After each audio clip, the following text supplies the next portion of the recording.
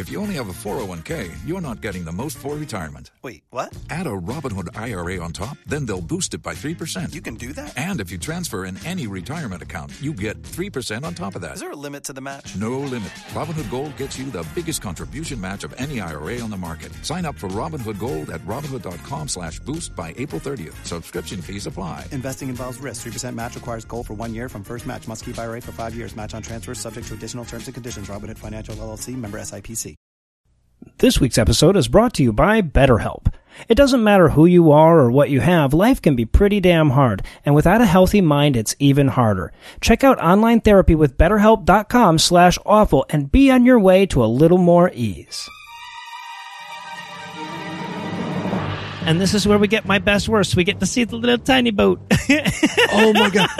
They're trying so hard for drama here, and it is though they gave us the little tiny boat scenes to insert in case there were ever going to be stakes, right? He's like, no, honey, come back, toodle-it, toodle-oot, rub-a-dub-dub, 3 men in a tub, my daughter, I'll never defeat and make her wee, the butcher, the baker, the candlestick maker. It's so funny. God-awful movies.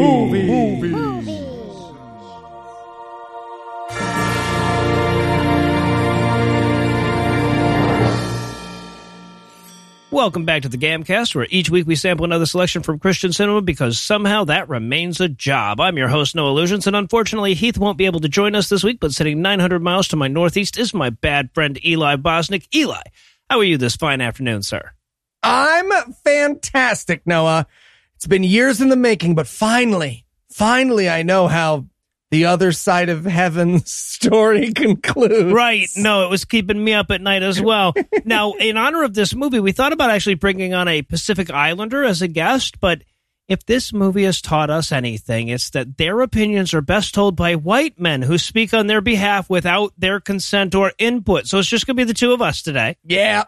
Turns out Heath just tricked us into sending him to Fiji. So tell us, Noah, what will we be breaking down today? We watched The Other Side of Heaven 2, Fire of Faith. So in the first movie, a heartless church endangers a naive young man with a negligent mission of colonialism, and now it's time for him to do that with his kids. Yeah. The problem was he wasn't a baby enough in the first movie. Right, exactly. So, Eli, how bad was this movie?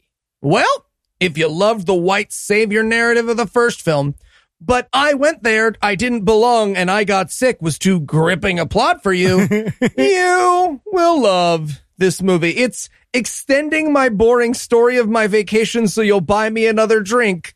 The movie. Isn't it, though? Isn't it? It's hilarious because, like, the first one, it was boring, but you could at least see how it made a movie. This one, not so much. Now, for newer listeners and those who insufficiently memorize our back catalog, can you catch everybody up on the important goings-on from the first one? Okay, first of all, rude. You need to be caught up. We watched 317 Christian movies for you. Get on board. Right. All right, first one. White guy goes to Tonga. That is it. You're caught up. No, that was... And Anne Hathaway was in the first movie. Yep. But she told them to fuck themselves for this one, which, fun fact, is in the IMDb trivia for this film. Yeah. Well, no, I love the way they phrased it. They said that she was outside of the movie's budget because of her career afterwards. And I'm like, well, she told you that it would take all the money in the world, which was more than your budget allowed for. But so, yeah, technically that's true. So is there anything you want to nominate this one for being the best at being the worst at? Best worst doctor. Okay. So look, the island of Tonga does not have the resources is pretty much the entire plot of this movie. But the doctor at the hospital on the island of Tonga will literally do only this throughout the movie. He'll walk over, see someone with a medical condition and be like, you guys got magic prayer powers, right? Because I got absolutely so. Yeah, it gets worse and worse as we go. And I was going to go with best worst tiny little boat. Oh, yeah. So there's a part of this movie where this guy is negligently taking his children on this boat and put them in terribly unsafe conditions and everything. And they're going from one island to another, and there's a big storm, and they have to keep subbing in this miniature boat. And it's just, you can see the rounded Fisher-Price edges on it and everything. It's just such a silly little tiny boat, but it's hilarious, and we'll get there. But between now and then, we've got basically a whole movie of skippable scenes, so we're going to pause for a quick break while we decide which ones to bother with. But we'll be back in a minute with all the doldrums that are The Other Side of Heaven 2, Fire of Faith. Hi, welcome to a typical cereal buying experience. I'm Todd. How can I help you? I mean, how typical could the experience be if you're here to help me? It's an audio medium, kind of hard to pull off without an imaginary cereal salesman, so... Fair enough. Okay, so maybe you can help me. I'm trying to find stuff that isn't overloaded with sugar and carbs, but my husband won't eat anything that doesn't have a cartoon mascot. Do you have anything like that? I'm sorry, is your husband an adult, or...? Yeah, I mean... Technically, yes. Well, I'm sorry, but despite having a dedicated aisle that sprawls out before you like the closing scene in Raiders of the Lost Ark, we really only have Twig and Bramble, Frosted Chocolate Sugar Flakes, and Frosted Chocolate Sugar Flakes with marshmallows. Really? In this whole aisle? I mean, we just shape them different. Oh, so nothing that's delicious and healthy. No, for that, you're going to have to try Magic Spoon. What's Magic Spoon? Well, Magic Spoon has 0 grams of sugar, 13 to 14 grams of protein, and only 4 grams of carbs in each serving. Only 140 calories per serving as well. It's keto-friendly, gluten-free, grain-free, soy-free, and low-carb. Wow, those are a lot of descriptors. And most of them are meaningful. Plus, with Magic Spoon, you get to build your own box. Available flavors to build your very own custom bundle are cocoa, fruity, frosted, peanut butter, blueberry, cinnamon, and returning favorites, cookies and cream, and maple waffle. Yum, they sound delicious. They sure are, and they're so healthy that you can finally have a guilt-free late-night bowl of cereal. All right, I'm in. How do I get Magic Spoon? Just go to magicspoon.com/GAM to grab a custom bundle of cereal and try it today. And be sure to use our promo code GAM at checkout to save $5 off your order. Magic Spoon is so confident in their product, it'll be backed with a 100% happiness guarantee. So if you don't like it for any reason, they'll refund your money. No questions asked. Remember, get your next delicious bowl of guilt-free cereal at magicspoon.com/GAM and use the code GAM to save $5 off. Thank you, Magic Spoon, for sponsoring this episode. Wait, Magic Spoon can hear you? Well, I mean, yeah, it's in the copy, and I couldn't think of a way to fit it into the theme of the ad without turning them into a shadowy Illuminati-like omnipresent cereal cabal, so... yes? Weird. John Groberg, thanks so much for coming in. Now that lady I met in the hallway, whose wife was that? Oh no, John, that's one of the producers of Babies. Of the movie? Oh, like a porno movie? No, thank you. You know what? Let's just move on. John, it's been 10 years since the smash hit based on your life, The Other Side of Heaven. Boy, howdy, how time flies. Yeah, and you know, all these years you've been telling us about how much more there is to the story. Yeah, can you ask your wife to bring me a coffee, please? Literally just told you she's a producer, with John. Milk, like little milk in it. So, Splash. we finally raised the $10 million you told us we needed to make this movie, and so we are ready to hear it. Hear what? The second half of your story. The one you've been telling us about for 10 years? Oh, right. No, yeah, right. That last movie was not at all a ploy to meet Anne Hathaway. I'll tell you so one time I was on the island and my kid got really sick, my son. That sucked. One of the brown ones' dads got mad at him once. I'm sorry, John, is this the second half of the story that you've been waiting 10 years to make? Well, now, to be fair, that's twice as many things already as happened in the whole first movie. Yeah, you know what? That's true. Okay, so I have a quick question for you. Are you one of my sons? I hate you so much. So yes, then. And we're back for the breakdown, and we're going to open up on this movie's only twist. It was rated PG-13. In retrospect, I have no goddamn idea why. I was going to say, now I'm looking for the one fuck you get to keep it PG-13. Yeah, exactly. So strap in, Mormons. We're going to get a bit racy here. Mm-hmm. And speaking of Mormons, we're going to learn that this was produced by BYU TV. Yep. This is a real miraculous network with its own app. Don't worry, I'm already deep deep within the rabbit hole of BYU TV finding us future material. It's so sad that we found out this late into Mormon Movie Month. But yeah, so John, or as you may remember him from the first one, Coley Pokey Grobert, catches us up on the first movie. He reminds us that he went to Tonga, and then he married a recast Anne Hathaway. In the IMDb trivia, along with being like Anne Hathaway told us to fuck themselves, they have this great moment where they're like, but the actress who replaced her is from New Zealand. Pretty exotic. That's pretty good, too. Almost a hobbit. Not sure if you're... And I'll tell you what, even if you didn't know it going in, she does actually a pretty good job with the accent most of the time, but once in a while, she's pretty New Zealand. It does slip through. It's like she's being slowly overtaken by Ray Comfort's ghost. Yeah, it's unsettling. And what's amazing about this opening montage, right, is we need to get our like straight-laced Mormon missionary from teenager to full-grown adult with 4 children. Yeah. But we've got to do it in a way that won't piss off a Mormon audience. So, like, when they're talking about the 1960s, he's like, those rock and rollers were sure excited about their music. Oh, so I had to write down the fucking quote, because this is the Mormonist description of anything ever. Here's how he describes hippies. He says, there was an exuberant rock and roll counterculture. Really gave it 110%, those rock and rollers. Yeah, so in his summary of the 1960s, he also points out that he was totally down with civil rights despite spending that entire time evangelizing for a church that wouldn't let black people join as priests until 1978. Yeah.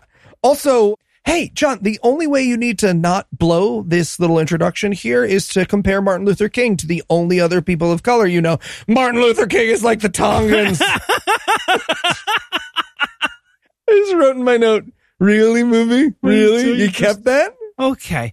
And then as he's doing this, there's these drums rising slowly in the background, but they're doing it so slowly and so erratically that I had to keep pausing the movie to see if something was like dripping onto my roof or something. But ultimately, we get some traditional Tongan music, I'm assuming. Mm-hmm. And it comes up and gives us the title screen, The Other Side of Heaven 2, Fire of Faith. Well, it's actually dumber than that. It comes up, Fire of Faith is our post-colonic. Well, yeah, right. The Other Side of Heaven Look, we should have gone the other direction with that. My bad. So, and then we get this weird-ass establishing shot of both the Fijian jungles, which is where they filmed this, and some Midwestern strip mall in the dead of winter. Yeah, I do not know why, but constantly throughout this film, it will contrast hardworking Tongans struggling to get by with the poverty created by the white saviors who are there simply to convert them to their team in the religion battle, and white people being like, I'll have another peeled grape, please. Right. Yeah, exactly. Exactly. So one of these locations is having a hoedown. Now, contextually, we know that it's the Idaho one, but given the way that this film presents it, it's just anybody's guess. This could be a Tongan hoedown. Yeah, at first, I watched this whole scene the first time I watched this movie being like, wait, is there like a white people part of Tonga where they're having a dance while all the Tongans Right. do the work? So, yeah, but I get what you're saying. The shots of Tonga here had they're just showing these shots of extraordinary poverty, but through the lens of like, isn't that charming? It's so charming the way that they have to do it there. Oh, they must love to farm that way without any equipment. Yeah. Just getting your hands in the soil. So our main character is dancing with all 4 of his daughters and his pregnant wife when the pregnant wife does a quick little prank to make him think that perhaps she's going to miscarry his child. Oh, fun. Anna didn't play enough miscarriage-based pranked on me when she was pregnant with our son. Missed opportunities. Right? And I just want to point out, this character will be pregnant so often in this fucking movie that this baby, the one she has not even given birth to yet, will not be the baby we worry about in the movie. Nope. This is the pre-baby baby. Yeah, well, it's a Mormon story. So, yeah, they've got 4 kids at this point. By the end of the movie, I think they have 7. Yep. So, Yeah. whew. So we get done with that scene. They're leaving that night. Everybody's calling each other bishop and sister and weird shit like that. Fucks me right up. I love the Mormon nicknames things because they've just taken all the Catholic stuff and they're like, oh, that's Steve the janitor. He's a pope. We'll just call him everyone who's your third uncle is your pope now. And then, and we get outside of the car, and there's this boring, stupid fucking moment where you can tell it's the writer going like, oh, there's that one time my wife said something kind of clever after that dance, and we shoehorned it into the stupid fucking movie. But really what we're lingering on is how much this actress is not Anne Hathaway. Well, and the other thing is, like, there was a love story and a conflict in the first movie, right? Remember, he wanted to be with the Tongan girl, but then he had Anne Hathaway back home. Right. But there's none of that here, so it's just like, I sure do love you. The first movie all resolved. Great. Yeah. Right. So they're driving home, and he's decided to drive home without his headlights on because the moonlight is very pretty that night. And if you think to yourself, wait, doesn't he have his pregnant wife and 4 daughters in the car at this moment? You're correct. Get used to that running theme of the film. This is the riskiest car behavior that does not pay off in a truck hitting we've ever seen in Christian cinema. Right? The kids in the back might as well be singing I Like Being Alive, and yet they survived this drive. Yeah, right. In any other Christian movie, somebody's dying on this ride home. So we cut to Tonga, and of course the first people we meet are doing some kind of hard-working, dirt-related activity. There's a pig screeching in the background. The pig really steals the scene here. I just want to say the pig really, just chewing scenery. Becomes a much bigger character than I thought he was going to be honest. Mm-hmm, yeah. So we're going to meet Sione. Now, Sione is the evil Catholic reverend on this Tongan island. Yeah. And we're also going to meet Natani and his unnamed wife, who used to be Catholic, but they're going over to the Mormon side now. They've come to tell Sione that they've been drafted. Yeah, we're Mormons now, but it's okay. We brought you an apology gift basket and pig. Yes, and a pig in a bag, right. So, yeah, they have the awkward reverend breakup, Yep. And they really do have the whole it's not you, it's me moment and everything. Sione can't be consoled, but they say, but in honor of you and your church, we gave you some coconuts and shit and this live pig in a bag. But Sione doesn't want their coconuts and live pig in a bag. So he tells one of his sons to burn all the food and his other son, this is Tuatai, to throw the pig into the sea and drown it in its little bag. Yeah. Weird, unnecessary cruelty as a response to this gift. I wanted to watch this guy in other contexts, like someone brings him an edible arrangement and he's waterboarding it for no reason. So, yeah, we're going to go out of our way to make Sione into an evil motherfucker over and over again in this movie, even beyond, like it doesn't actually do the script any favors, do the story any favors. It just makes him seem more like a savage. Yep. It's really poorly done. So anyway, he tells his son to go drown the pig, but Tuatai can't bring himself to drown the poor little piglet. So he lets him go, and instead he drowns some seaweed so that it looks good. Okay, but this actor was not ready to be filmed doing this throw. It is so short. It is such a bad throw. It's like a 1.5 feet in front of him and very obviously filled with seaweed. Well, and straight up. That's the other thing is, he gets a lot of oomph on it, but it all goes straight up. There's seaweed falling out of it as he does it. And you could tell like they wanted to do it again, but they only had the one bag and he got it far enough out that nobody could get to it anymore. So yeah, so they had to go with that one. I wanted Minister Dad to come over and be like, you know what? I changed my mind. Let me get this pig. And then it opens it up. Oh, I changed it to seaweed as a merpig. Fuck.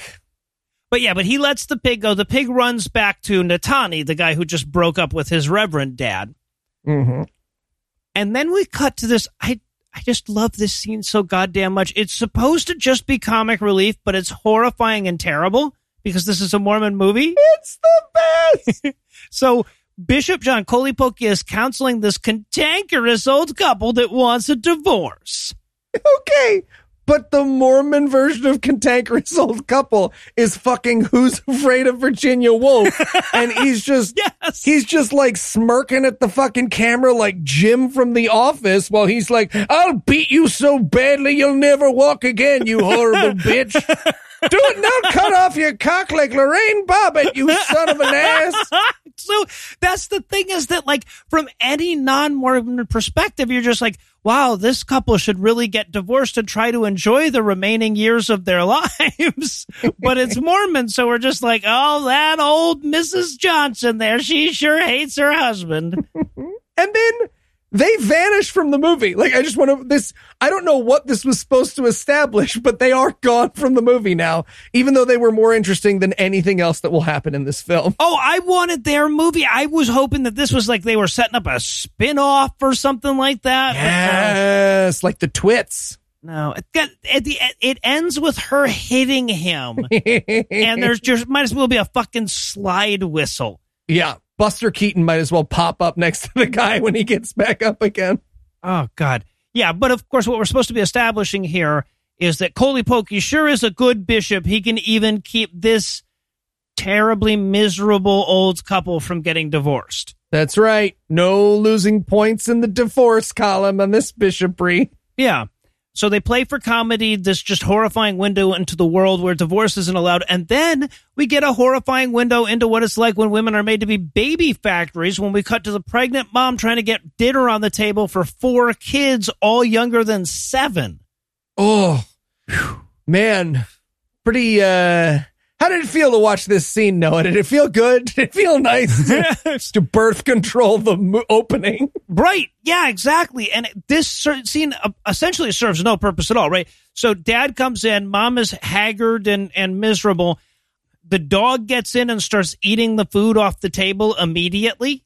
Yep. Which is a great fucking moment because the lead actor is supposed to like chase the dog but not get there in time, and so the dog gets on the table, but he goes too fast, and so he has to just sort of stand there and wait for the dog to start eating the food, and you're just like, get the fucking dog, man. Why aren't you getting the dog? They're like, we trained the fucking dog to eat the fucking stew. The dog's gonna eat the fucking stew.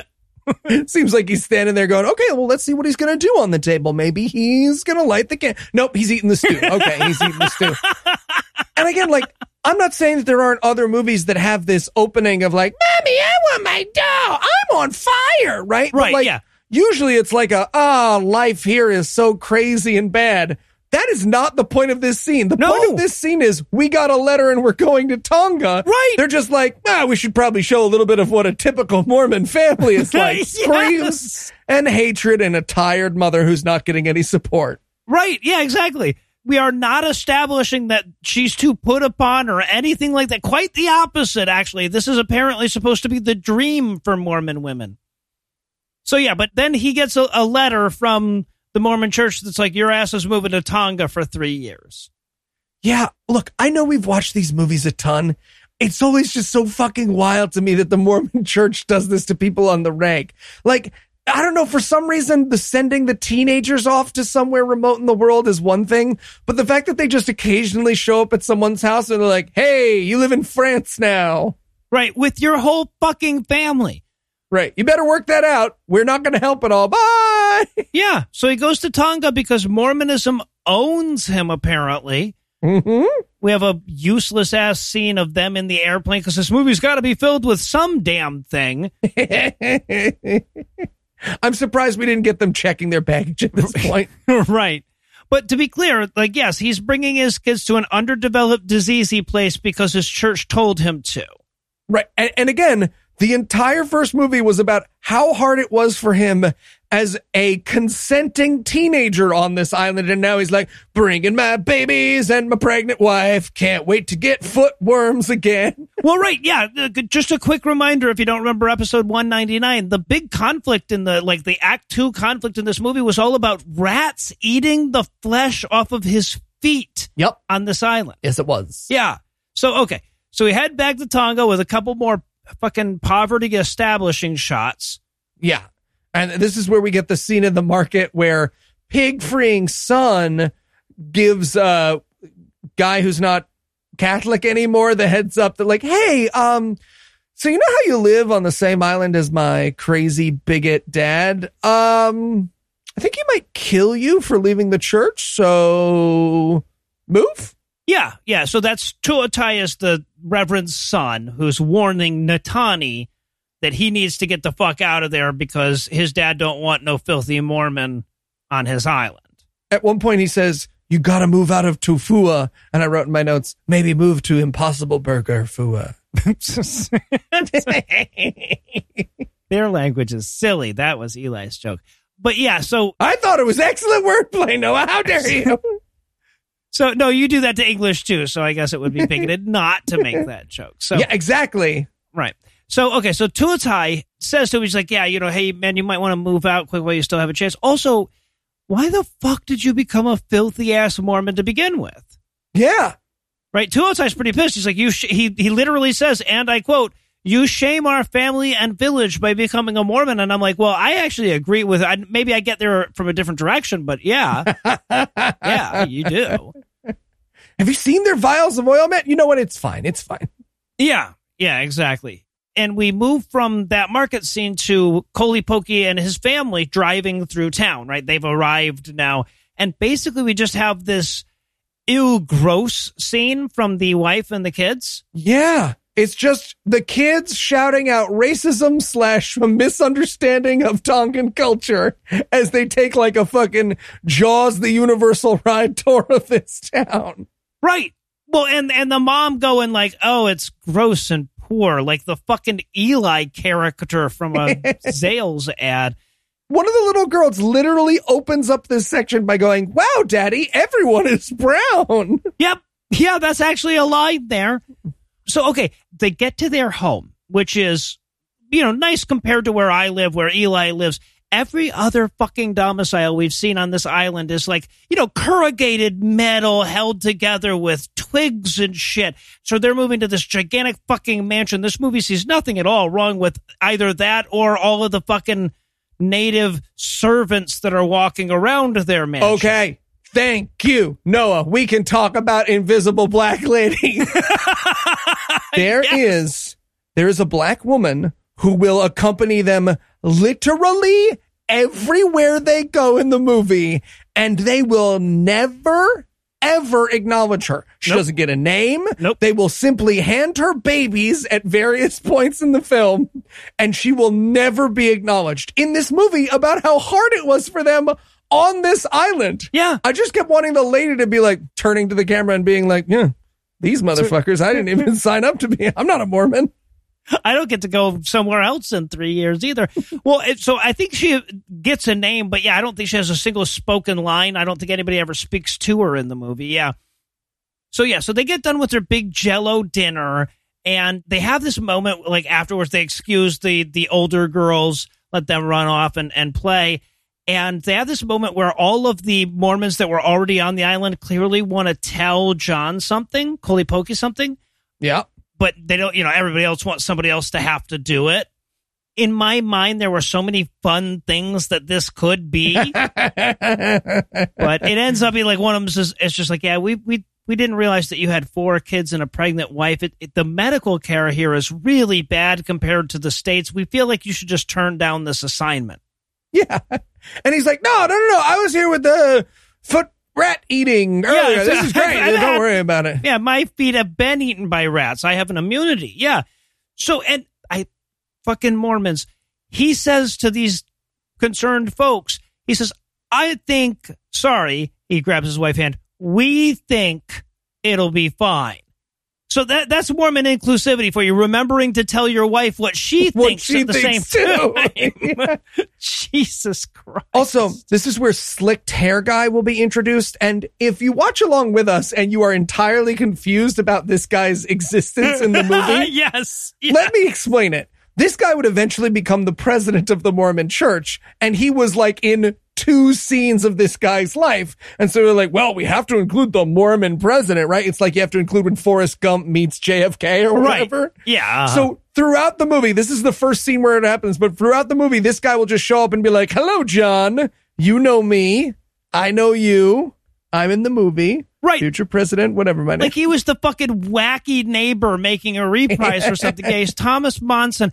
And of course, they also, it's hagiographical the way they present him, right? Because every time he shows up, they have to go out of their way to establish what a swell fella he is, right? And because he serves no goddamn purpose in the movie, unless you know that, you're just like, I didn't until I looked it up afterwards. You're just confused as all shit as to why we're setting this guy up as a character. Yeah, each time this guy, unless you know who he is, each time this guy is in the movie will be more baffling than the last. Yeah.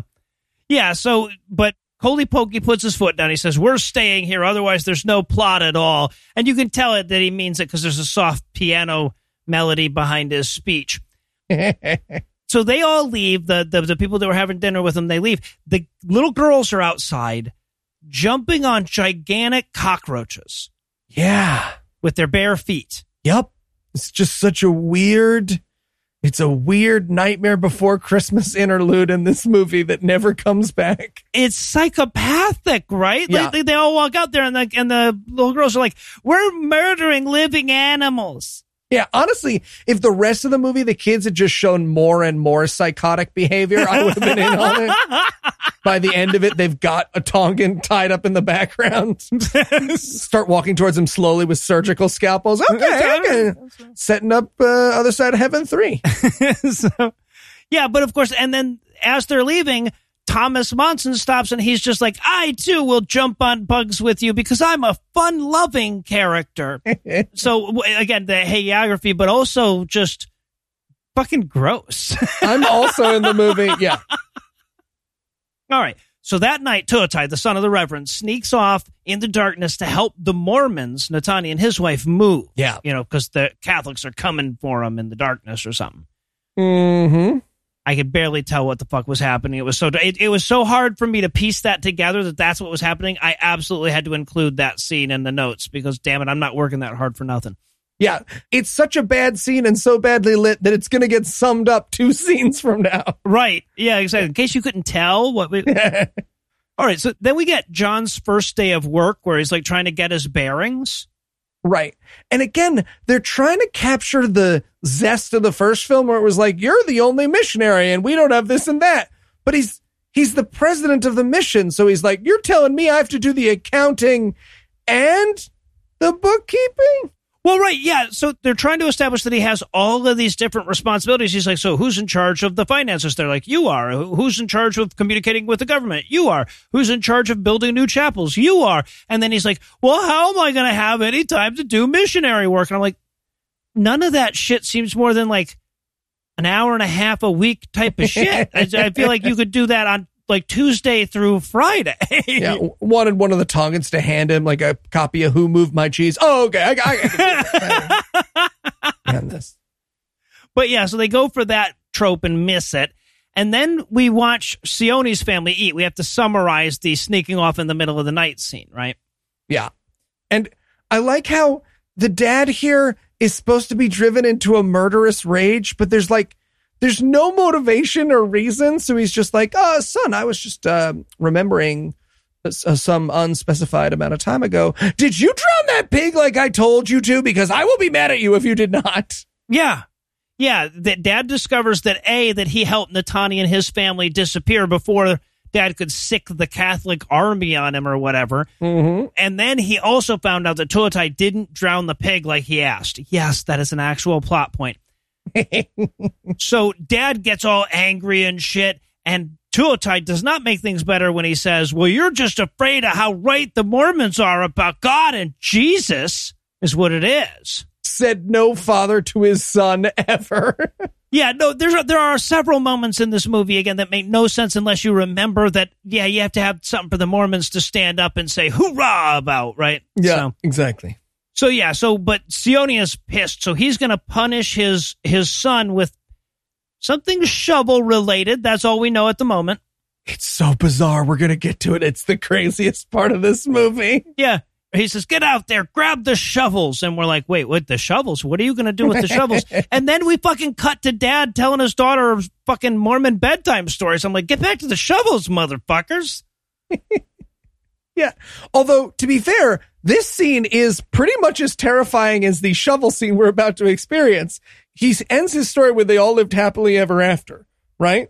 And she's like, oh, Dad, how come you always do that? And he's like, oh, it's better for you to have happy thoughts. And she's like, what about our dead cousin? Right. Can you think of a happy ending for that? And he's like, ooh, when you die, you go to heaven? Yeah. Right. She's like, oh, I don't want all my stories to end. You know, I'm old. I can take some, I can handle some dark shit now, basically. I can handle some dark ending stories. I want you to murder some people off in the next one, okay? And I'm thinking to myself, this is it, right? Like last time we saw her, she was murdering bugs, and now she wants her stories to end with the fucking, you know, with the princess dying and the knight throwing himself off the fucking tower or something. Yeah, it's escalating. It is escalating. And it will continue to escalate because she ends the scene by going, Daddy, if I die first, I'll wait for you forever. And he's like, I'll wait for you too, Pumpkin. And look, if that's foreshadowing to this little girl dying, it's gross, but I get it. It is not. It's just a crazy thing his daughter said, and he was like, put it in the movie. Yeah. Well, so that's the thing, is that ultimately, again, this is a movie where nothing really happens. So we keep having to have these scenes. And then as movie viewers, we're, you know, kind of programmed to say, well, what are they setting up with the scene? What purpose is this scene? It's just there to fill time, right? So as soon as you start trying to establish meaning to them, you've already lost this game. Yeah. There's a square for the Christian movie bingo card. It's just there to fill time. Right. Yeah, exactly. I'll put it right in the middle. So, okay. So we cut back to Sione with the shovels. I thought he was making his son dig his own grave. I wasn't that far off. No, he's burying him like that one short story from the Crypt Keeper where they like makes the guy drown while showing him a video of the other lady drowning. I think you're getting a little too specific with the reference, but he buries him to his neck. Yeah. So he buries him in the fucking on the beach to his neck. I'm like, boy, I sure hope you calculated the tides correctly. But, yeah. But apparently, at least from what because then the tide does come in and he starts to drown. And I'm like, okay, so he was going to drown his son to death over this mild disagreement. Seems a bit extreme. Also seems weird that the son was like, all right, fine, I'll let you bury me up to my neck. Yeah, I feel like at some point you fight back, but, you know, okay. So, yeah, but that's his punishment for expressing sympathy to the Mormons and helping a Mormon escape the wrath of Catholicism, is that he gets buried to his neck beside the ocean, and it starts to rain. It starts to be a terrible storm. Now, we have to fucking cut back to the Mormon family because I guess this guy, again, this is Coley Pokey's story. He's the one writing this shit. I guess he didn't want his character to not also have some harrowing event. So we have this completely unrelated to anything bit where a coconut gets thrown through their window. It never comes back. Yeah. And again, that only exists because he was like, yeah, that was the night that he got buried up to his neck by his dad and his brother died. But our window got broken. A coconut went through the window. It was very unfortunate. There was glass all over the floor. Those. We didn't it's a real bitch. Have a vacuum there. So yeah, but the mom and dad realize, okay, probably shouldn't have buried him up to his neck. With the way the weather is, he's probably going to drown. We've got to go out there and get him. But while they're out there, while they're running to get him, his brother Fatai gets hit by lightning. And dies! Gets killed. Yeah, gets hit by lightning and dies. Hey, look, I know there's no God, but if I was in the middle of having an argument with someone about religion and on my way out, someone close to me got hit by lightning, I would take a good hard look at my side of the argument. Right? But yeah, no, he dies. And then the dad goes wandering out to find Tulotai to see if it's, he still has time to dig him out. But apparently he's dug himself out because you could just do that, right? Like almost certainly you would just be able to pull yourself out of that. So Fatai died for nothing is the key. Right. But bad dad, he kneels down like he thinks he's sunk into the beach, right? He's like, no, he has been taken away by the sand gnomes. Or like he's like Mormon treasure, he keeps slipping further and further down. Yeah. That must have been it. All right. Well, I know we were all super attached to Fatai the brother as a character, so we're going to give you a minute to gather yourself, but we'll be back in a flash with even more of The Other Side of Heaven 2, Fire of Faith. Too Fatai, too furious. Not quite. Hey there, Nora, what you doing? Well, ever since you brought that healthy cereal home from the last ad, I've been inspired to finally get in shape. Really? So how are you going to do that? Well, by doing a bunch of push-ups 2 nights in a row and then forgetting about it forever.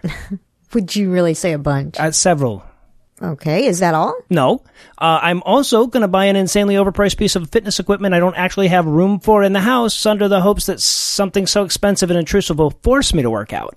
No, if you really want to get in shape, don't try repetitive workouts and overpriced gimmicks. Just try Fitbod. What's Fitbod?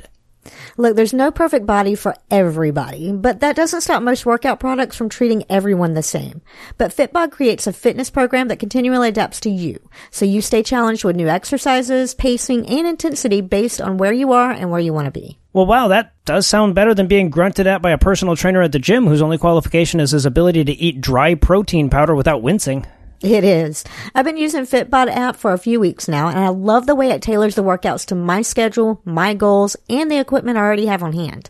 And the variety keeps it fun and challenging. So, is it making a difference? Sure, I already feel like I have more energy, and unlike pretty much every other workout routine I've ever tried, I'm 2 weeks in and I haven't gotten bored with it yet. I don't know, that sounds pretty expensive. Right, well, personalized training can be tough on the budget, but Fitbod is only $9.99 a month or $59.99 a year. And if you sign up now, you'll get 25% off your membership. Wow, well, so how do I get started?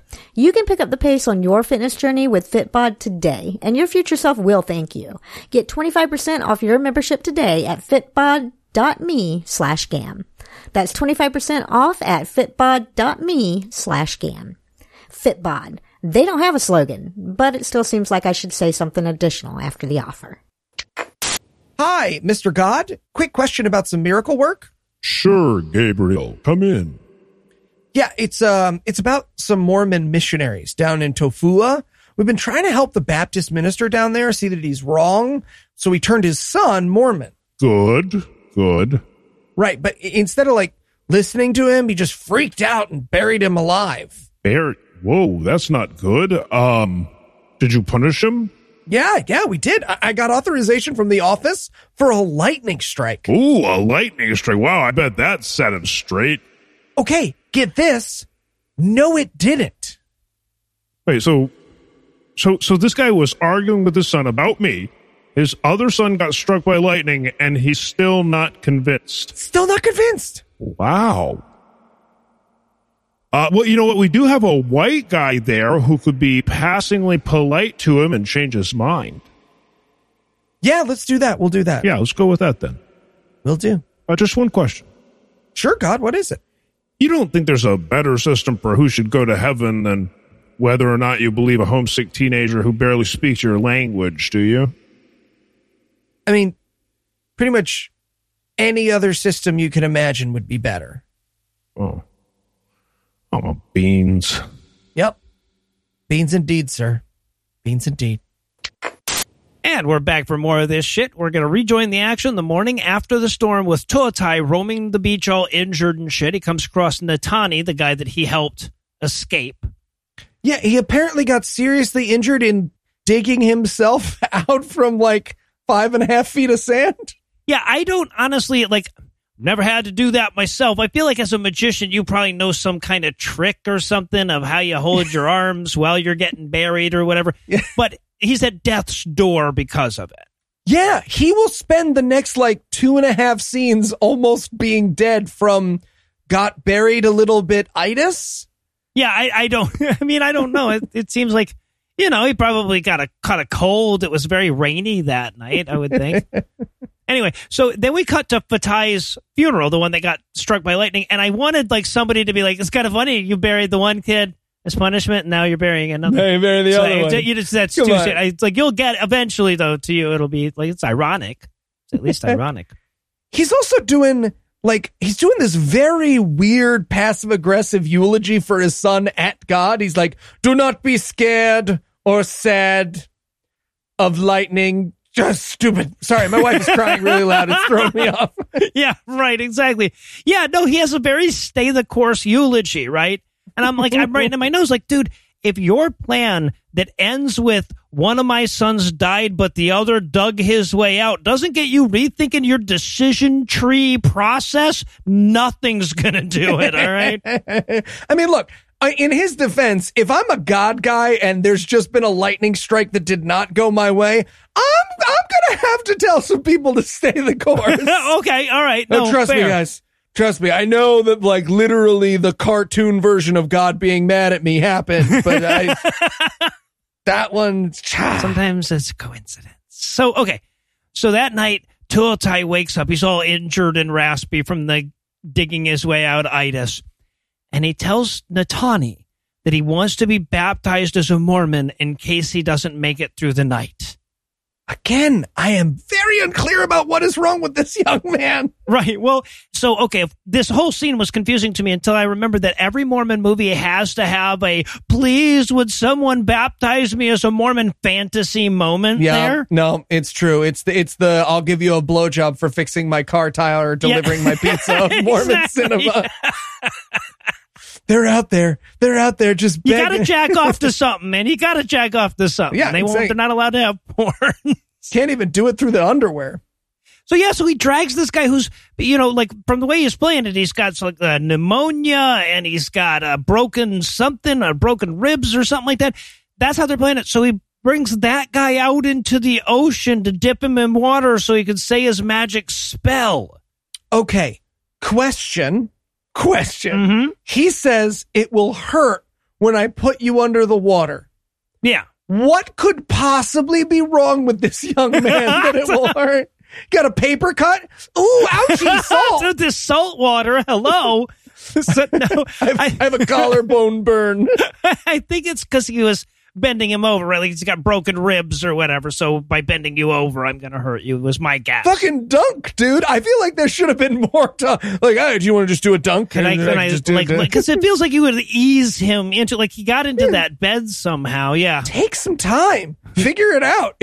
Because he's like, oh, let me baptize you. And you're like, oh, I don't want to hurt you. And now he's like, all right, power bomb.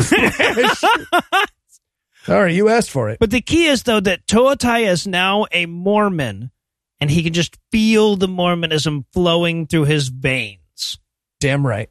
So, okay. So we cut over to Kolipoki's wife.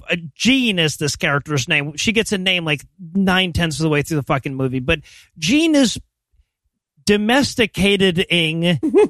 When John runs out, he's super excited. He's gotten approval from the head Mormon, I guess, to build a new chapel in Neotopotapu, which is the island that the first movie took place on. And here's what's fucking incredible about the next, I'm going to say genuinely like 20 minutes of the movie. Nothing happened when he took his family to Neotopotapu. Right? Yeah, right. Nothing fucking happened. Nope. So we're now going to spend 20 minutes being like, and then I introduced her to the last movie. Yeah, absolutely. Okay, so something happens on the way. We'll get to it, but yes. Yeah. But it requires this movie to just take a weird-ass 25-minute diversion that in no way advances the plot. It is Fast and the Furious levels of expectation of previous knowledge. That too, yeah. So, okay, so they have to go to Neotopotapu, and they have to get there. They have to take this boat. Now, I love the way this scene starts off because they've got 5 kids at this point. She's had the one that she was pregnant with when they got to the island. I can't remember if she's pregnant again or not at this point in the movie, to be honest with you, but she will be. She will reveal she's pregnant on this boat. You're right. You're right. That's right. And because, let's face it, it's pretty hard to keep 5 children on set all at the same time. They have to get rid of a couple of these kids for the boat ride scene. So they're like, oh, it's so weird to have left our 2 children with invisible black helper lady for several days, but I guess they'll be fine, huh? All right. I mean, if you say we can only put 50% of our children on one boat at any time, maybe it's like an eggs in the basket thing, right? They'll put all your eggs in one bag. One kid back and then the other kid. Yeah. He'll eat the bag of rice is what the problem is. The kid will. But yeah, and also, by the way, this is a 5-day one-way boat ride. So they're leaving for fucking weeks for this trip. Mm-hmm. And also, they're on a tiny-ass little boat with like 6 other guys. Yeah. all of whom are bringing life-saving infrastructure supplies to this island. It is like someone is taking a Disney cruise on a life raft. They're just like taking selfies, water. Yeah. Love it. This is also where we get the fucking moment with Nuku. Yes. Uh-huh. Again, just the solid brass balls on this movie to be like, huh? You remember that kid who fell out of the mango tree and then John used his magic oil on him and he got better? Well, he's back in this movie. Who in the theater was like, fuck, I told you Nuku would be back. Love this. Love this. Yes. I hope Charlize Theron shows up and attacks them with magnets. And I've got to say, by bringing him back in, they also have to like relive how stupid the first movie is, because he's got to like now like introduce this kid to his family on the boat and go like, this is the kid I brought back from the dead. And everybody's like, right. When you brought someone back from the dead, right. That's a normal thing for you to have just said to all of us. Yep. For sure. I guess as long as we don't spend the rest of the movie caring about whether or not someone dies, that won't have any stakes. So yeah, as long as that's not the issue. Okay, and then we get just a lovely little musical interlude. The movie's just like, and then, I don't know, Sione, he's super sad still. His kid's dead. Everyone's, just upset or happy about wherever they are in the movie. This is movie for, but anyway. Yeah. This is movie for, okay, we promised the Tongans they could make a CD at the same time while we shot our movie. Yeah. All right. So now this is key, and I apologize for all the fucking explanation I have to give you logistically here, but this boat that they're on is towing a barge, and for some reason, someone has to be on the barge at all times. So they keep like reeling in this barge and swapping out who has to be out there. This time it's Nuku, the kid who came back from the dead in the first one's turn to go to the barge. Mm-hmm. And fucking Coley Pokey's 9-year-old daughter has taken a liking to this guy, so she wants to spend some alone time on this barge they're towing with him. Yeah, I mean, she is a Mormon, so she's practically an old maid at this point. Right. Well, exactly. And then I was going to say, in a long-practiced Mormon move, Coley Pokey gives his underage daughter to some strange man simply because he's also a Mormon. And what's amazing is you can see them trying to construct a movie out of a nothing scene, right? Because what happened is, when we were on the boat on my way to the thing where I saw someone and nothing happened, there was a storm and it was really bad. Let me tell you, we almost died. And they were like, cool, that was a sentence and a half. Yep. How do we make that 28 minutes? Yes. And of course, the thing about it is that every bit of tension that this movie will ever manage to find is only there because this guy is just crazy nonchalant about his family's safety. Until they are inches from death. Yep. He's like, la, la, la, la. The Grim Reaper is bending over his children. And then he's like, wait, I never said you could come in here. Yeah, right, exactly. So he just leaves his daughter with this fucking 18-year-old kid that he doesn't really know. You know, he brought him back from the dead and hasn't seen him for 10 fucking years. And then a big storm rolls up. And this is where we get my best worst. We get to see the little tiny boat. Oh, my God. They're trying so hard for drama here. And it is though they gave us the little tiny boat scenes to insert in case there were ever going to be stakes, right? He's like, no, honey, come back. Toodle-it, toodle-oot. Rub-a-dub-dub, 3 men in a tub. My daughter, I'll never defeat and make the we. The butcher, the baker, the candlestick maker. It's so funny. And this all culminates in the least necessary and dumbest thing ever. So the storm is pulling on the barge and the big, you know, that thing that always comes loose in movies, right? Yeah. Everyone's always got a spool of very heavy rope, but that doesn't have a break, or that break breaks very easily. So it stretches out to its thing.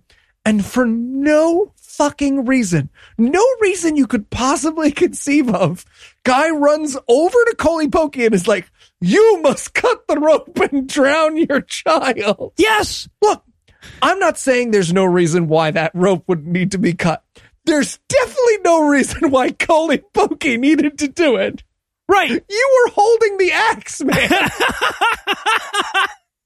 So yeah, he hands him the axe and he's like, you must sacrifice your daughter's life. And I'm like, well, he's obviously not going to do that because they wouldn't admit that in this movie. And sure enough, he raises the axe like he's really thinking about it and then throws the axe away. Yeah. He does the fucking Point Break shoot into the air thing. Yeah. With the axe. But there's this fantastic moment he throws it. He's like, no. And you see everyone else be like, well, that's just a waste of an axe. Now we got to buy a new one. We don't have a ton of axes. Island. You can't just go to the Walmart here, motherfucker. Yeah. There are other reasons we may need an axe yet. It's a 5-day trip back too, asshole. But yeah, so he throws away the axe and he prays to Mormon God. And damn it, if the storm doesn't just immediately stop. Yeah. And then his daughter pops up on the barge, and so does Nuku. And it turns out everybody's just fine, and literally nothing happened. Daughter pops up. Is that the closest we have to stakes in the movie? Yeah, yes, the closest it'll ever be to stakes in the movie. Yeah. So, okay, now as if he hasn't been careless enough, we get this bizarre-ass fucking scene. They get to their destination, the island of I scrolled beyond where I had it written. So that island they were going to. They get there, and the dock has been destroyed in the storm. Okay? So they can't just pull up to the dock like they normally would. Instead, they're going to have to, I am not making this shit up, throw their children up against the sheer wall. Against a sheer cliff wall to the people that wait for them above. So, no beaches on this island, huh? Not no a single beaches anywhere? goddamn one anywhere. Yeah. This is the only, it's cliff face all the way around. It's a very unusual island in that way. It's like walking up to the top of the Empire State Building and being like, oh, the elevator's full. All right, kids, jump out. Jump. Come on, we gotta. We have to get down. We have dinner reservations. No other possibility. Oh my God. Yeah, no, it's like, and look, there is a point where they throw a baby, I'm going to say 10 yards. Yeah. Now, it's a doll, right? But when they throw it, because the thing that he's saying he did in real life would be illegal to do in real life. Yeah, no, you can't do that in real life. But yeah, that's how they get on the island. Chuck the fucking baby like they're at the Pike Place Fish Market or something. And then we have this weird ass scene where he just goes down a line and all of the characters from the last movie are like, hi, I was in the last movie. And that's it. And also they're all the same actors, which is a weird reuniting thing. Mm-hmm. Right? It's like, I mean, look, nothing's as terrifying as the Friends reunion on HBO Max, but this is the Mormon version of that. And they are really counting on you having some like strong memories from that. This movie only works if the first one really made an impression, right? Because like at one point, one lady sees him and she checks his feet and she's like, "Oh, they look great," and they don't explain it at all. Yep, his feet were eaten by rats one time. So okay, so that night they have a big cookout in Coley Pokey's honor. Yep, Mom looks thrilled to be eating something with a head still on it. It's so. Again, nothing happened on this visit. He went there. They were like, hey, we remember you. He was like, all right, everybody, bye. So they're stalling for time. Like we might as well watch him take a shit and just like check his watch, read a book. Yeah. Right. This is a goddamn white savior montage, ultimately, right? They honored him who brought Mormonism to their island all those years ago with the big feast, and he tells them all a bunch of Mormon stories, and everybody just is so rapt that they fall asleep right where they are sitting while he's telling the stories. That's not a good sign that you're telling great stories, man. And girl he should have fucked in first movie is here to be like, thought she said she was Anne Hathaway. Shut up. She's not. She was Anne Hathaway in college. They were all Anne Hathaway in college, no illusions. They were all Anne Hathaway in college. Darling, you can't get mad at me. Carl the Pug of Pegacorn made that joke. Yeah, right. No, exactly. So they all fall asleep right there where they were partying. This includes his wife and their little fucking baby. She just fell asleep on the fucking under the stars on this island with her baby. Yeah, no, this is the child neglect is the plot. Just Tongan Eli slowly crawls over to the baby, puts the little humidifier temperature monitor next to it, has its face down in the mud. There you go. So yeah, but that was it. That was the whole point of this trip. We will never refer back to it or anything like that. So now we're on the return voyage. And of course, mom vomits, and we all know there's only one reason women in movies vomit, and that's pregnancy. Pregnancy. With their sixth child. Sixth child. They're really spreading out the stakes on this skid. Yeah.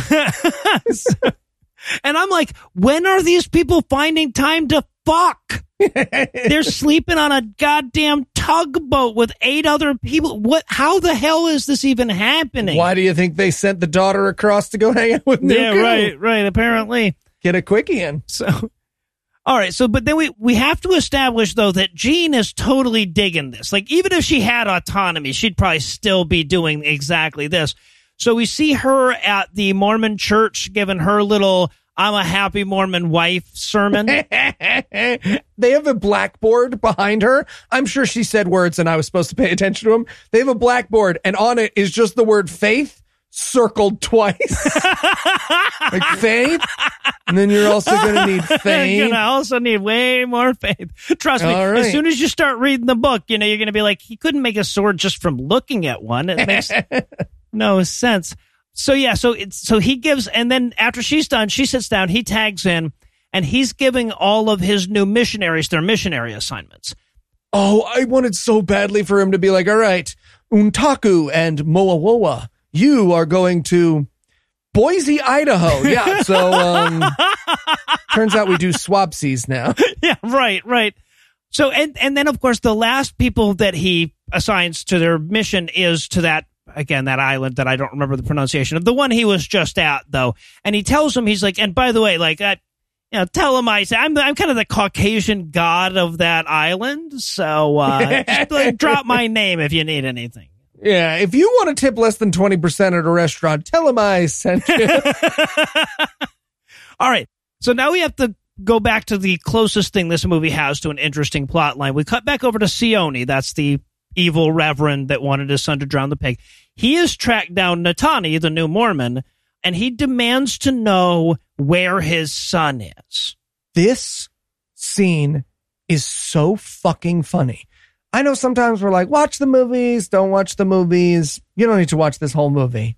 But you definitely need to watch this scene because, no, tell me if I'm wrong here, the guy who plays bad dad, preacher dad, pretty decent actor. Yeah, he's good. He has been given "My son is dead to me" 44 times yes. in this script. Yes. But he's also asking information. So he'll be like, have you seen my son? Yeah, he's actually, because he's dead to me. Yeah, right. Okay, well, he's been assigned to he's dead to me. I don't care. Know. I don't He's care dead. because he's dead. It doesn't matter where he is. It's like a grave. He does. He pulls an Eli Bosnick at one point and overextends his metaphor. He's like, so he is a missionary now. Tell me, where did they bury my son? And the guy's very clearly like, bury your son? He's like, where is he? Because he's dead to me. He's dead to me. He's dead to me. Like a grave is what I mean. You just see this actor's eyes widening each time he's asked to say he's dead to me again. Well, and I look, because he's like, I don't know where your son is. Only the head Mormon, Coley Pokey, would know. You'll have to go ask him. And he's like, oh, I don't want to go ask some white guy where my fucking son is. And he's like, hey, Coley Pokey is a good man. And I have to point that line out because this is his fucking story. Right? He's writing a story where he's putting words in the mouths of it. This isn't a conversation he would have overheard or anything. Nope. He's just writing a story. And he's like, they were probably talking about what a swell guy I am, actually. At the How time. awesome I am. But to be fair, though, then he undercuts the fuck out of it. He's like, he's a good man, just like you, Sione. I'm like, that dude buried his son to his neck and left him to die out on the beach. Like, what are you trying to say, bro? Yep. So, but this is time for the big confrontation. Sione goes to see Coley Pokey. And, he tries to be nice, but Sione won't let him. And again, he's like, he is dead to me. And he's like, okay, sorry to hear that. And he's like, where is he? Also, he's dead to me, but I want to know where he is. Like, well, he goes, where is he? He's like, well, I sent your son to, he goes, he's not my son anymore. He's like, right, dead to you. I sent the dead body of the fucking artist formerly known as your son. Your son. Yeah. I don't. And then he's like, okay, do you want to see him? And he's like, no, I came here to yell at you and to tell you to tell my son, don't come back. He's dead to me. Yeah, exactly. Well, I loved it because, like, he's like, well, I'm a Catholic reverend and you're a Mormon. And I'm like, oh, God, fight. But no, he Columbos him and everything. Imagine how much you have to suck as a dad for the Mormons to treat your kid better. That's all I'm saying, okay?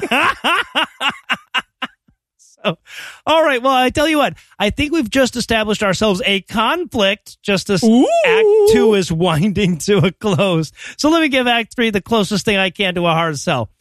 Will Coley Pokey use his children to bait an alligator trap? How much more pointless danger do I have to watch him put them in? Is it too late to prosecute John Grobert for child neglect? Find out the answers to less interesting questions and more when we return for the And Then We Went Home conclusion of The Other Side of Heaven 2, Fire of Faith. This podcast is sponsored by BetterHelp. Hey podcast listeners, Lucinda here, chiming in to remind you that if there's something interfering with your happiness or preventing you from achieving your goals, there may be help out there. There's no shame in getting therapy, and our sponsor BetterHelp will assess your needs and match you with your own licensed professional therapist.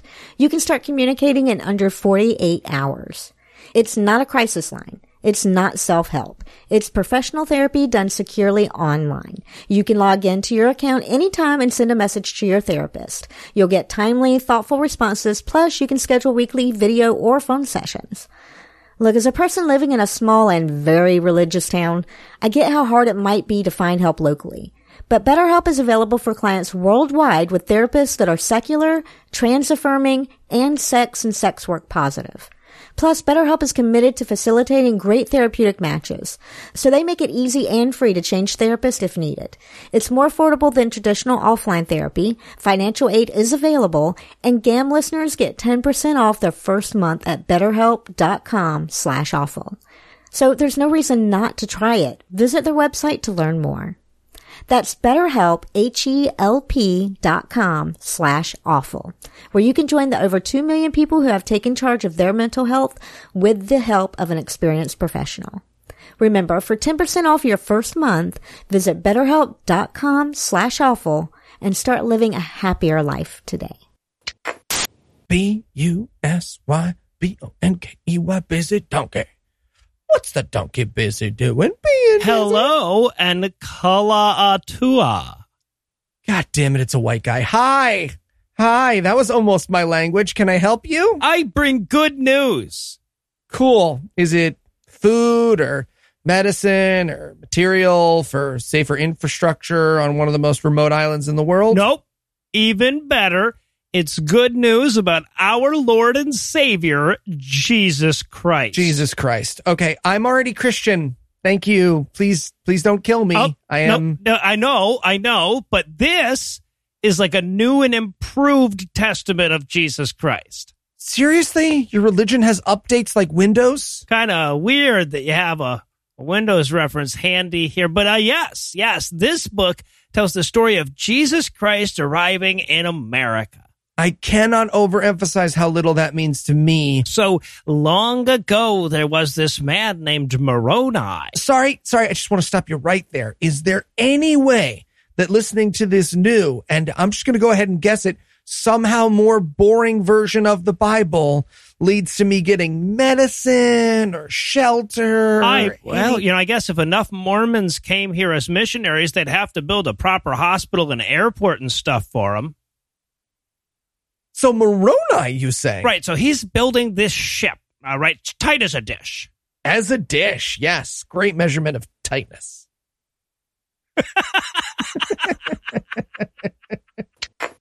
And we're back for more of this shit, and we're going to pick up the story on Sione delivering an amazing Mormons can go fuck themselves sermon. Hello, everybody. My son is dead to me. Yes.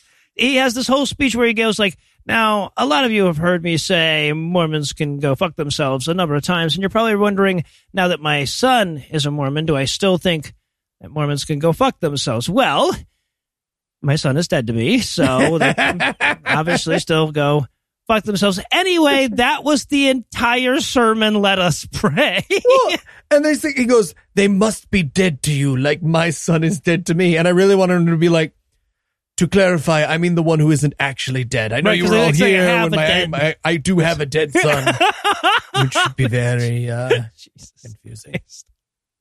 Okay, and then we cut over to Coley Pokey's baby factory, wife, and it looks like the baby's coming. So they go to this terrible 1965 Tongan hospital. Oh. And we get this whole she has to run to go get the doctor. Nobody has a vehicle that can take her. Yeah, this movie can't get over how adorable this impoverished nation they've done nothing to help is. Right. That's what's so fucking terrifying is that we see this terrible hospital and we're like, oh, you guys are building a fucking church somewhere, aren't you? Wow, a church. Oh, you actually brought a barge full of resources to a separate island so you could build a chapel, didn't you? We watched that 20 minutes ago in this movie. Fuck you guys. Wow. Also, there's just this fantastic thing of the Tongans. She starts to give birth and the Tongans all show up and start to sing. And I was just like, yeah, women love involuntary music when they're going through labor. And also, lots of strangers. They love that too. Yeah, no, they got a whole fucking band comes in. They've got instruments. They got guitars and shit. Everybody comes to sing songs to her wide open vagina. And they're very excited about all of this. That band, by the way, shows up faster than the doctor. Yep. They do beat the doctor. So, yeah.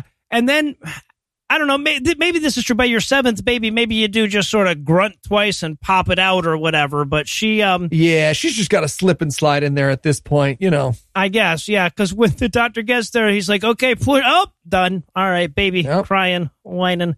But it's a boy. He's had 5 daughters, and now he finally has a son because that's what really matters in life.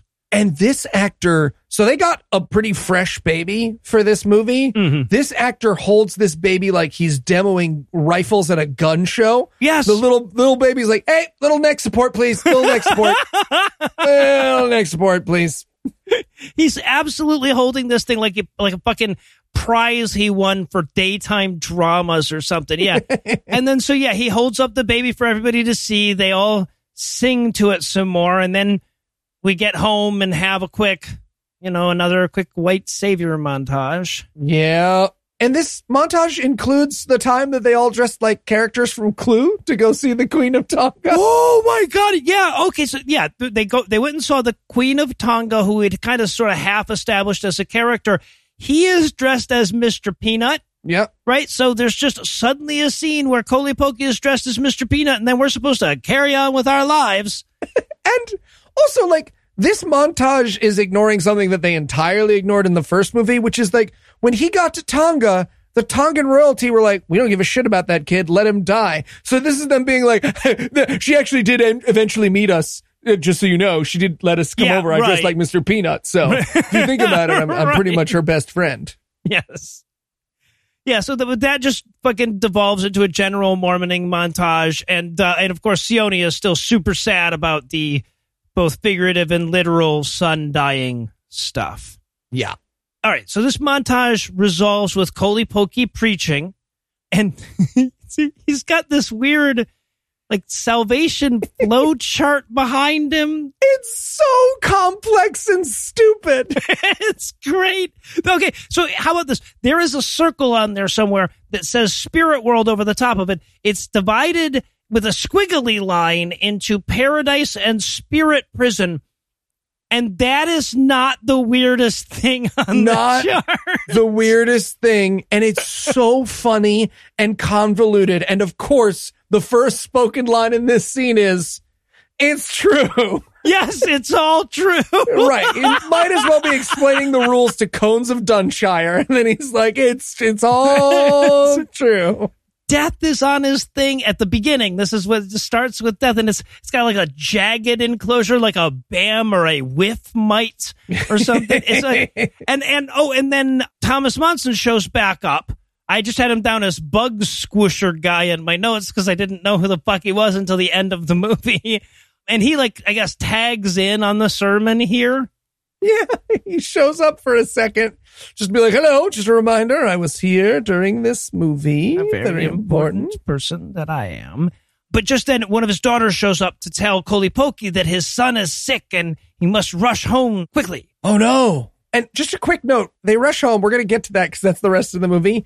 As they're rushing home, someone dives out of the way with a Wilhelm scream. Oh, Wilhelm fucking scream. Yes.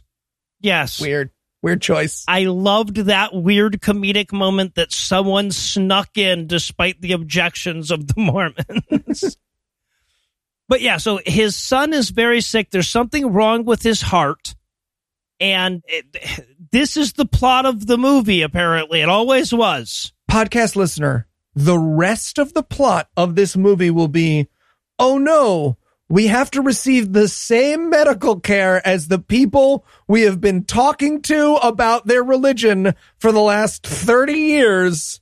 That is until we fly away and get our white people medical care again. Right. It's not even, we need to cure our child in Tonga. It's, we just need to get our child healthy enough in Tonga so we can fly him back and give him the real medicine.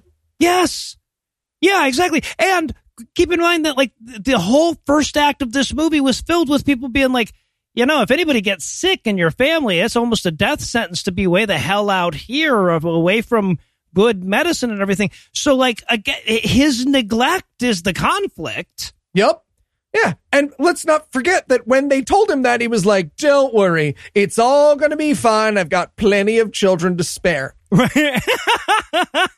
I'll leave with more than I came with, believe it or not. Yeah. And one other thing I have to touch on about this movie that we haven't touched on is they make a big deal of the fact that this latest baby is the son, right? He's had 5 daughters and the 6th one is the son.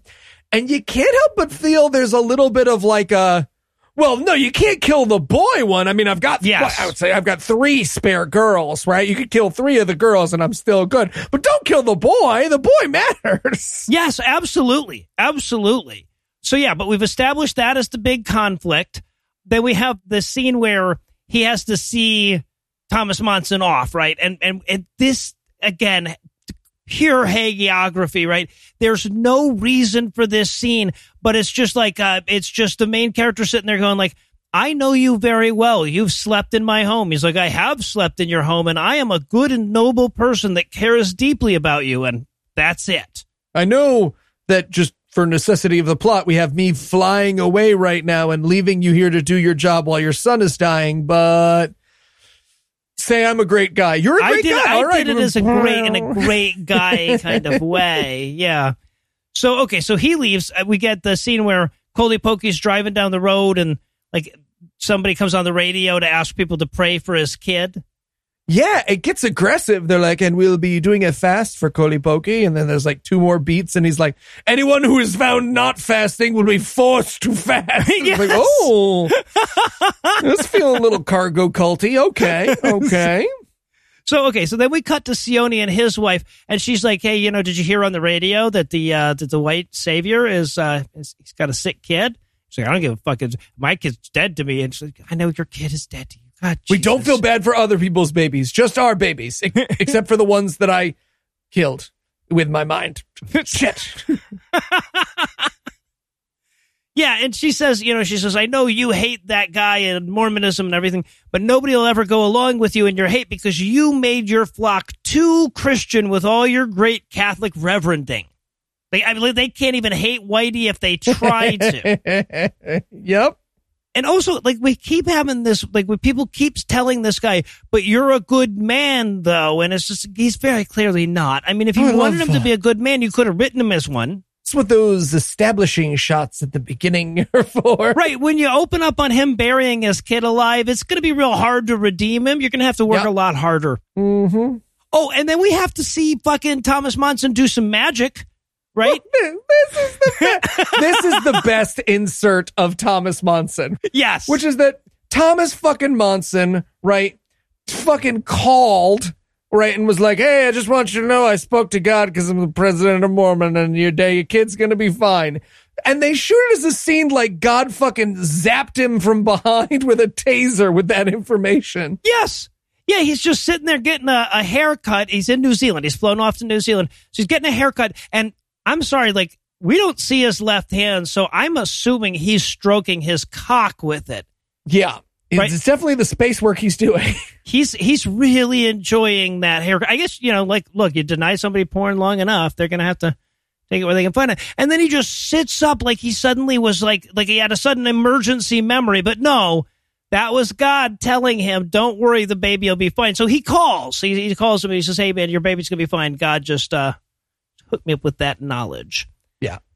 So we cut back to him like telling his wife, hey, don't worry, bug squisher guy called and kid's going to be fine. He's got an authority from God and he speaks for God. So. Yeah. And they've got this great, almost self-aware conversation where she's like, hey, we've dedicated our whole life to God. We came to this island in the middle of nowhere. It sure looks like God's about to murder our son. And he's like,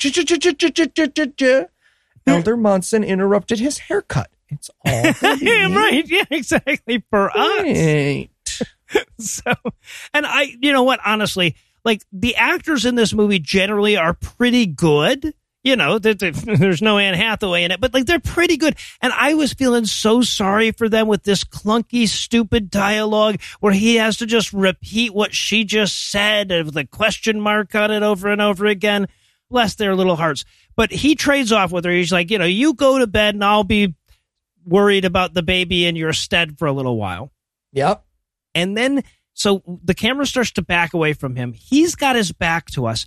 And the soundtrack starts having this like elderly Tongan man sing with this very deep, very distinctive voice. And it seems like it's coming out of Coley Pokey at first. Yeah, it's the Spaceballs Old Man River moment. Right, exactly.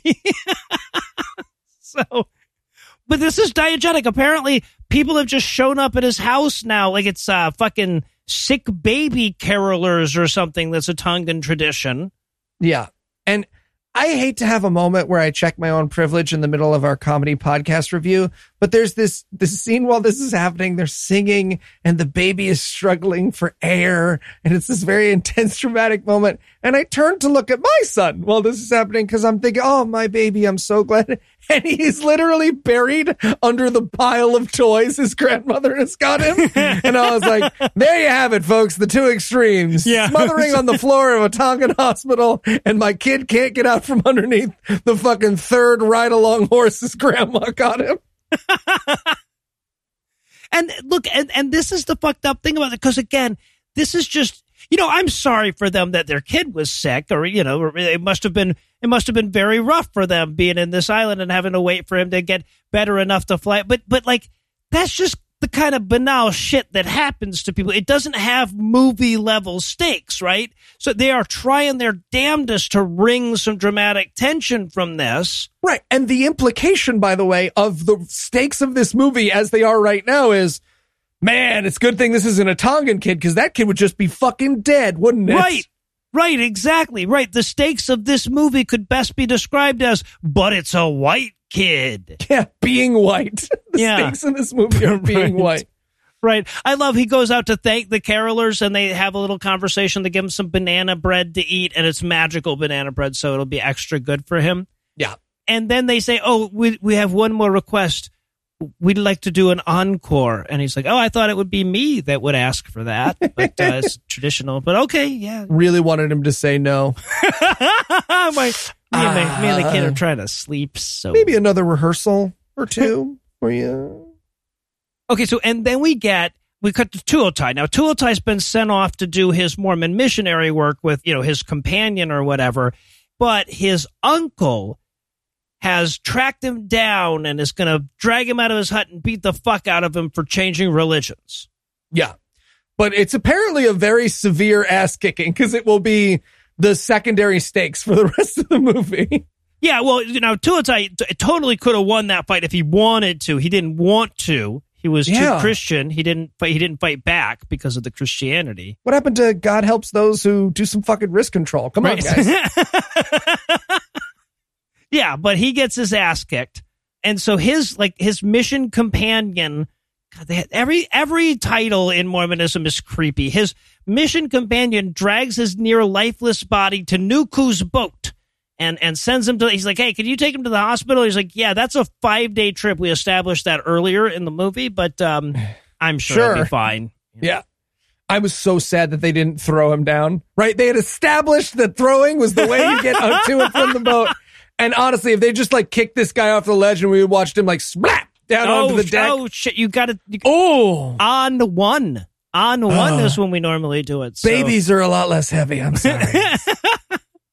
But yeah, he gets to the island miraculously, or they just cut over 5 days, and his dad is like there, and he's like, Dad, bad dad, who's been like, my son is dead, is like, my boy, however could this have happened? It's like, I didn't want him to be dead to everybody else. Damn.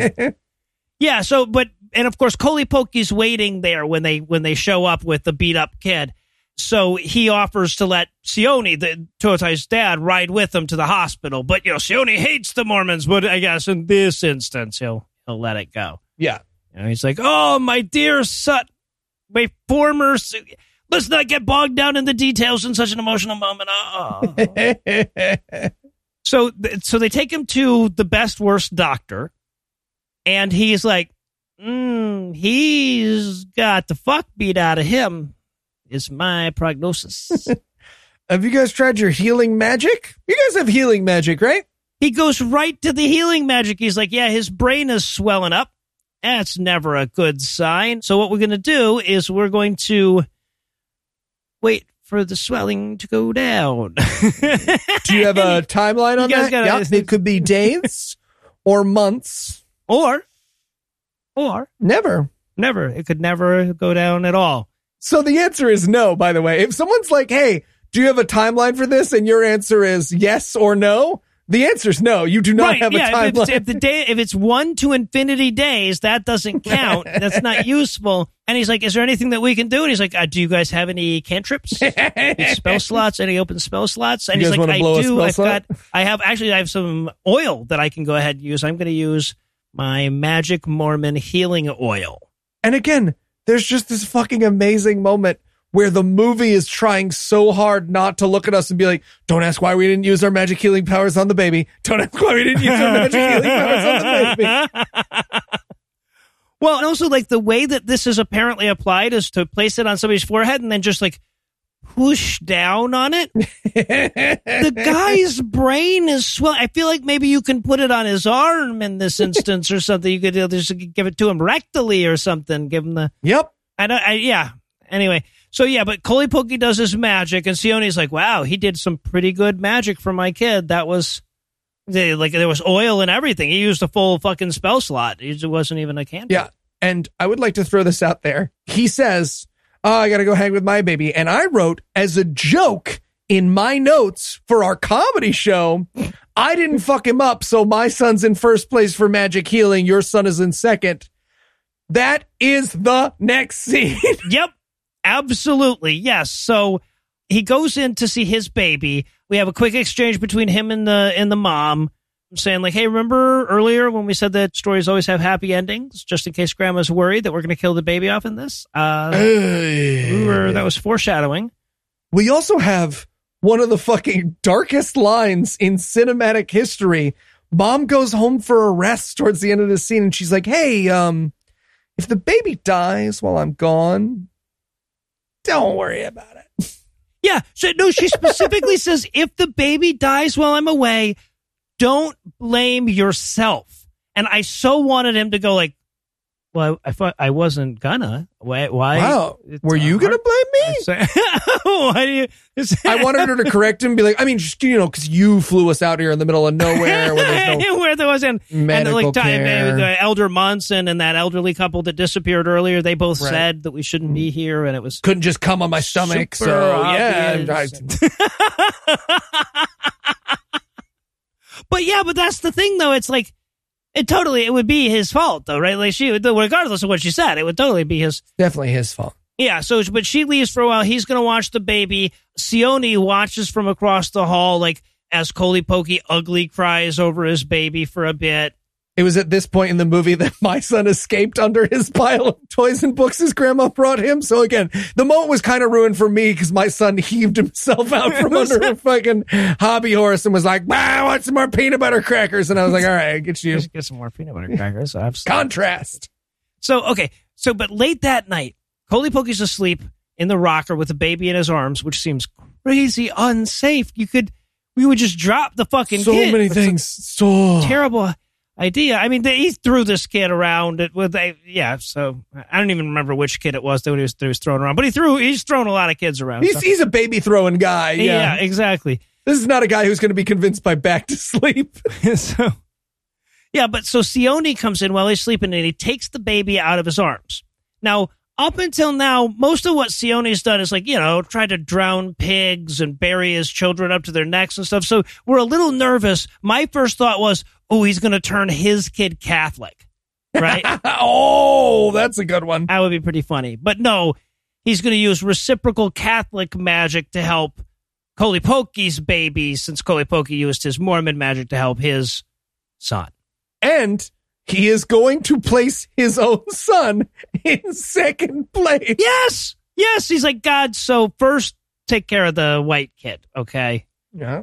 But then my kid's second place. There's some other people at the hospital. They're all thirds and fourths and fifths and shit. But, just want to make sure we're prioritizing correctly. And then third place is whether or not to kick this guy's ass, which I thought was a weird add-on. Okay, so the thing is that this kind of scene more or less works if Sione is praying in a whisper.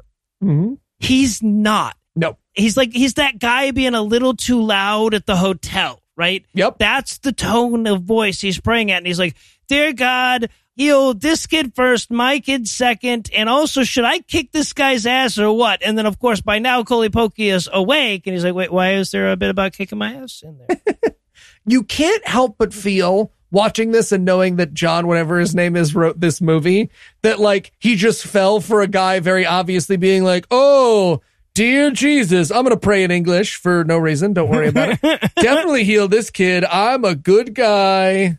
I just need $19.99. And then when he realizes he's awake, he says, I'm sorry, I borrowed your baby, and gives it back. And I just wrote in my notes, the Eli Bosnick story. I wrote almost certainly the least harmful thing that ever happened before that apology. So, okay. Yeah, there you go. All right. So, and there's also this weird moment where he's like, I felt some Caucasian power emanating from your kid. I bet he grows up to do great things. Pin in that, because this movie plays it out in the best fucking way ever. Keep in mind, it's his dad who wrote it. Okay, yeah. So, and then the Tongan government kidnaps a British doctor and makes him work on Kolipoki's kid. Okay. This actor deserves an Oscar for this performance, because he has to be dragged down a hallway for 45 minutes doing the unhand me. What are you doing? I was on the plane. But it's so long. So he's a minute and a half into it. And he's just like, and another, did I mention unhand me? Fucking hell. Yeah. And they finally, after 45 minutes of this shit, they march him into this room. And there's the sick baby, and he has a very oh, Jesus, I didn't realize it was a white baby. I'm on this kind of a creepy fucking moment, right? Or he didn't realize they needed him for medical care. So he was just like, oh, right, I'm a doctor, right. Sorry. Yeah. You guys could have told me on the plane. I would have come. You didn't have to do the bouncer drag. Right, yeah, that didn't really make a hell of a lot of sense. But yes, so he teaches Best Worst Doctor how to give a baby an IV, which apparently was the key to the whole thing. Through the butthole. Because the baby is now healthy, and then the next scene, the baby's crying and miserable, which is a good thing. Yeah. He was so weak, he wasn't even crying. Yeah. And what's amazing is this movie doesn't realize how irritating baby crying is, because it's like, blah, blah, blah, blah, throughout the entire scene, and you can see the actors being like, okay, that's enough. Can we stop it? Can I hand this baby to its actual mom? We have a page and a half of dialogue left to do, Karen. A page and a half of dialogue. And then there's this amazing moment. I love this moment so much. There's so much going on here, right? Because Sione's wife sees that the baby is okay. Now, the doctor that they kidnapped has already gone. He's gotten back to his plane, right? He's disappeared. Sione's wife looks over and he's like, hey, husband, your Catholic magic that you did on that baby worked. Look, the baby is fine now. Our God did turn out to be the best one.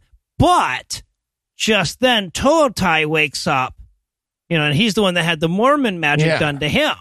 Really wanted his first words to be, can someone shut that baby up? It's really irritating.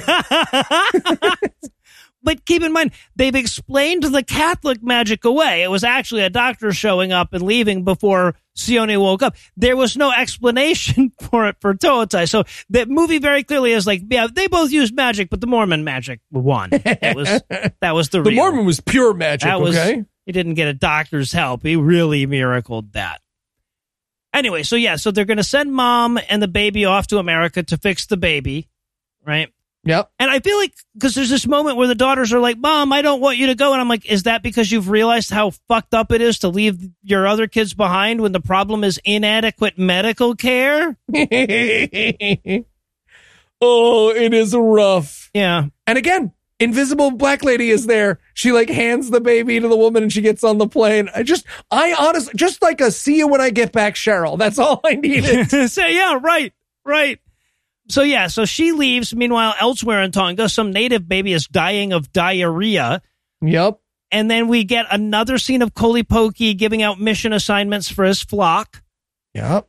This time he's going to send Nuku, that's the miracle mango tree baby from the first one, to the village where Tootai came from, where Sione lives, and they're going to finally have Mormonism in evil Catholic Reverend's village. Yeah, and he's sending Tootai there as well. Yeah, to the guy that buried him to his neck and left him in a storm to die. And there's this great moment where he's like, hey, sorry, I know we're literally at the climax of the movie. I also hear the horn section. You sure about that? You want me to go back to the plane? They beat the shit out of me. Literally the last thing they did was beat the... Now I've got... Honestly, I almost died. I went brain. Got Nuku. Nuku, do you know karate? Real quick, buddy. Do you have an axe? No, he threw it in the ocean. Fuck. All right. Well, let's hope it goes well. Brought it back. All right. So, okay, we're getting to the wrap up, we promise. So we cut to Dad. He's wrapping up a bedtime story with another happy ending. Yeah. Call back. Then he writes a letter to his wife, like the first movie. He's like, hello, Jean. I know this isn't the first movie where it was sort of narrated through my letters, but remember? Letters? When we did letters? It was now I'm writing you another letter. So, yeah, and Kolipoki's letter, by the way, is fucking insane because he's like, yeah, the voices in my head are telling me that I'm doing a great job here, so that's good. Yep. And then, oh, God, I love this little wrap-up. He does this whole bit about, he's like, we almost lost our son, which, no, you fucking didn't. But we almost lost our son. Really reminds you of what a huge sacrifice God made when he sent his only son, who is also him, to die for our sins, huh? Because he was mad at us. He was himself. So he killed us. Just stop being mad. That's such a weird... Look, my wife has these friends. They're very sweet. But if they get drunk enough, they do that. And I always say he could just stop being mad. And they're always so surprised and upset when I say it. But you could just stop. Hey, I don't care. All right, you know what? Come on up here, kiddo. We're going to throw some fucking aborted fetuses around.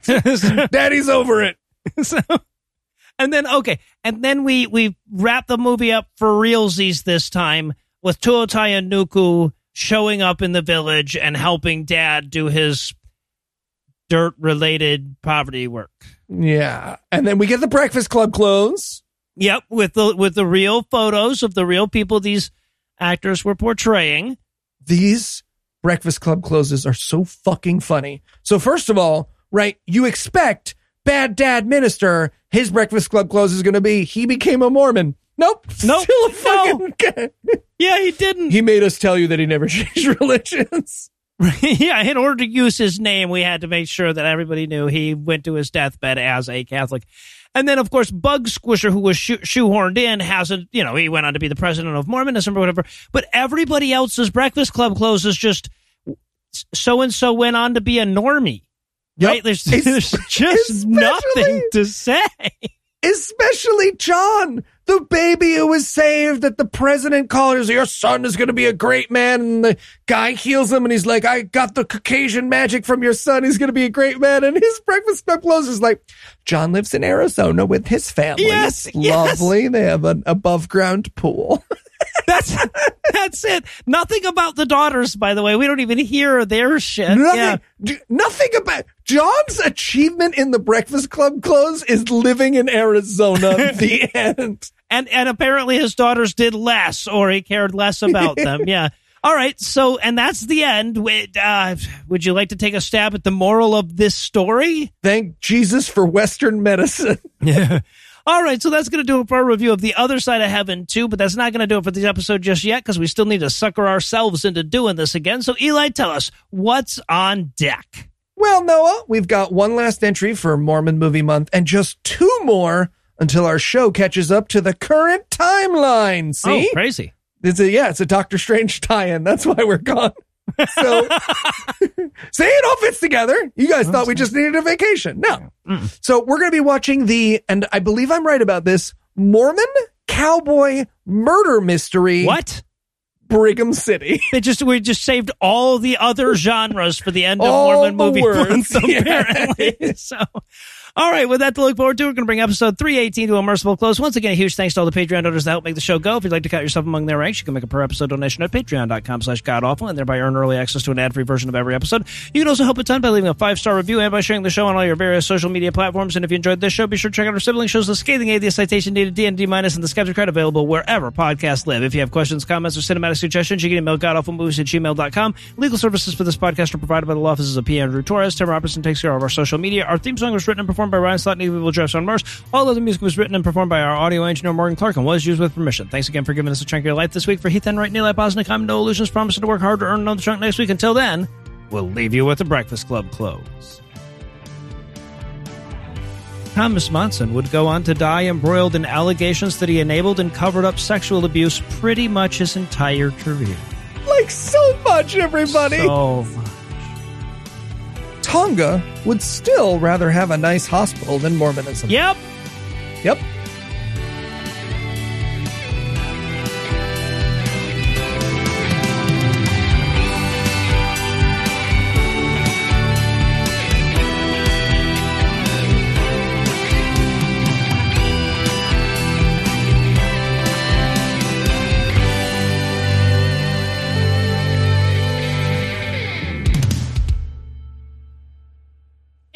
It just strikes to me remember we used to count to 10 and Morgan they only needed 4 and 5, and he just let us keep going for so long between 6 and 10 until he just up and rebelled against him. Was that what it is? To do it, yeah. Oh. That's how I remember it. Do you think we could get away with 2 now? Like if we just did a 1-2? What if I do 1 and then you do 2? 2, yeah. We could try that. How tight can we cut this? Because those seconds added up, Morgan. Right. No, it was hundreds of episodes. Well, maybe not hundreds, but it was a lot of episodes. Anyway. You owe us 8.5 minutes, Morgan. Motherfucker. The preceding podcast was a production of Puzzle and a Thunderstorm, LLC. Copyright 2021. All rights reserved.